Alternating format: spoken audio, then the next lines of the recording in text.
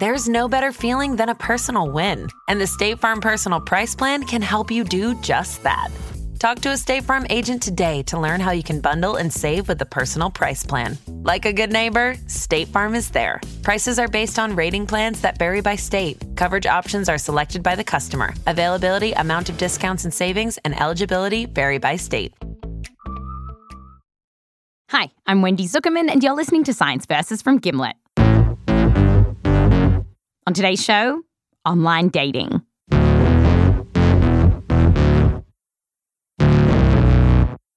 Single people out there are madly swiping their lives away on dating apps like Tinder, thumbing through countless faces, reading short, witty bios of one another. But there is another way. There are sites out there that are promising to use science to help you find the love of your life. The likes of eHarmony and Chemistry ask you to fill out a detailed personality test, which they say can help match you to your dreamboat. But is that true? We wanted to know if these science-based surveys work better than apps like Tinder. That is it possible to match two people based on a personality quiz? To find out, we spoke to a scientist who was very popular with the ladies in high school. I guess I would say I was marching band popular. So if that sort of carves out the sphere, that gives you a sense of, like you find your niche. Uh-huh. This is Paul Eastwick, and he's not just a former bandroom heartthrob. I'm an associate professor of psychology at the University of California, Davis. And Paul has spent his career trying to work out if theoretically it's possible to predict which two strangers will like each other based on their personality. And over the years, he's tested this in all sorts of ways.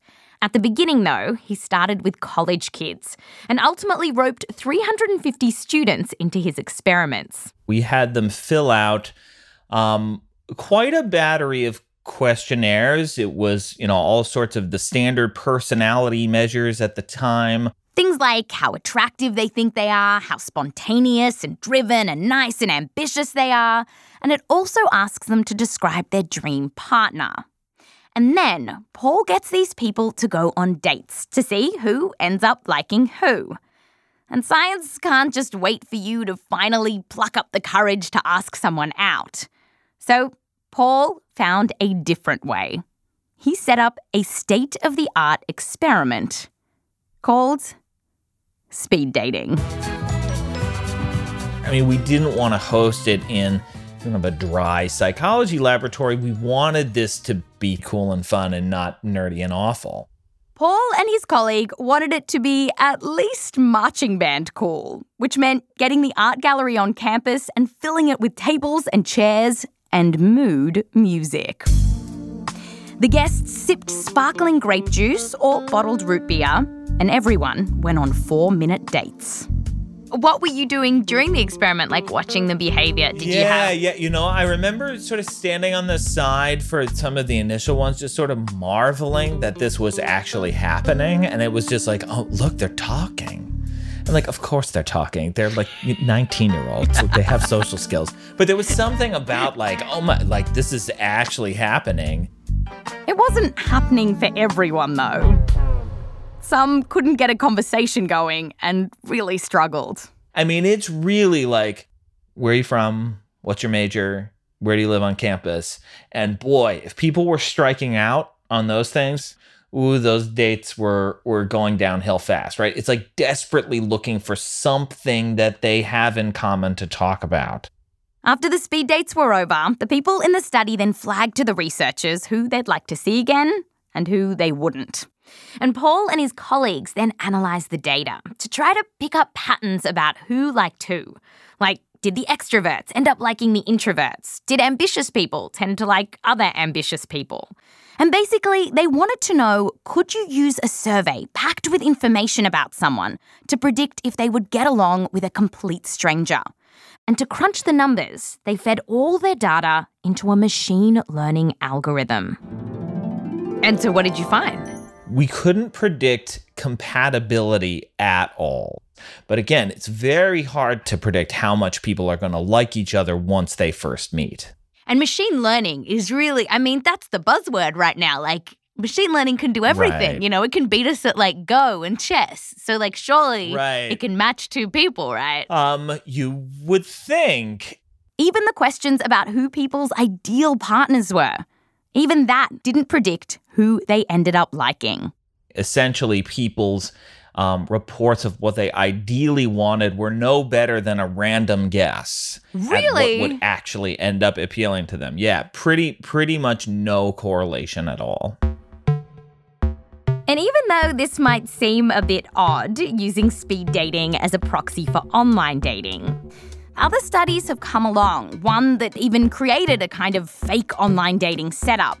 And they found the same thing, that basically you couldn't predict which strangers would like each other based on personality surveys.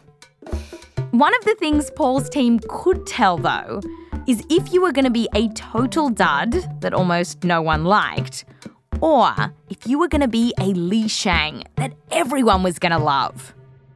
You know, Li Shang, that hottie in Mulan. Anyway, the point is, we know who the desirable people are, but we still can't pinpoint exactly with whom is that person really going to click. there is a little more data here. Some recent studies have found that people who like each other do tend to have certain things in common, like age, education, and political leaning. But those categories are so broad that relying on these factors to match people could still ultimately lead you to a bunch of crappy dates. Which is all to say that it's unclear how any dating app that claims to match you to your perfect person using a scientific algorithm would work. Producer Odelia Rubin asked Paul about all this. Do we yet know of an algorithm that will help you find the perfect person? No, there's no existing algorithm that is going to predict compatibility. At least in the scientific literature, to my knowledge, as these things, have been disclosed to the scientific community, there's not yet any compatibility predictor. It doesn't help that the vast majority of these apps don't track how many people stay together after they meet and go off the app, and they don't release much data to back up their claims.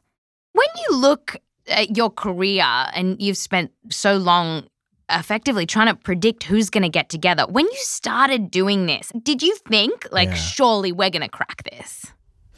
Yeah, I suppose there's a case to be made that I should be pulling out my hair and thinking, oh my gosh, we've gotten nowhere. But I just oddly don't feel that way about the whole thing, because what we find on the flip side of all of this is that there is so much chaos in the way romantic relationships come together and are formed.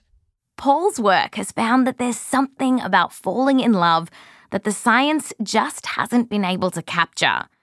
For now, he says relationships are more like earthquakes than the weather. And that means we can't really predict when they're going to happen.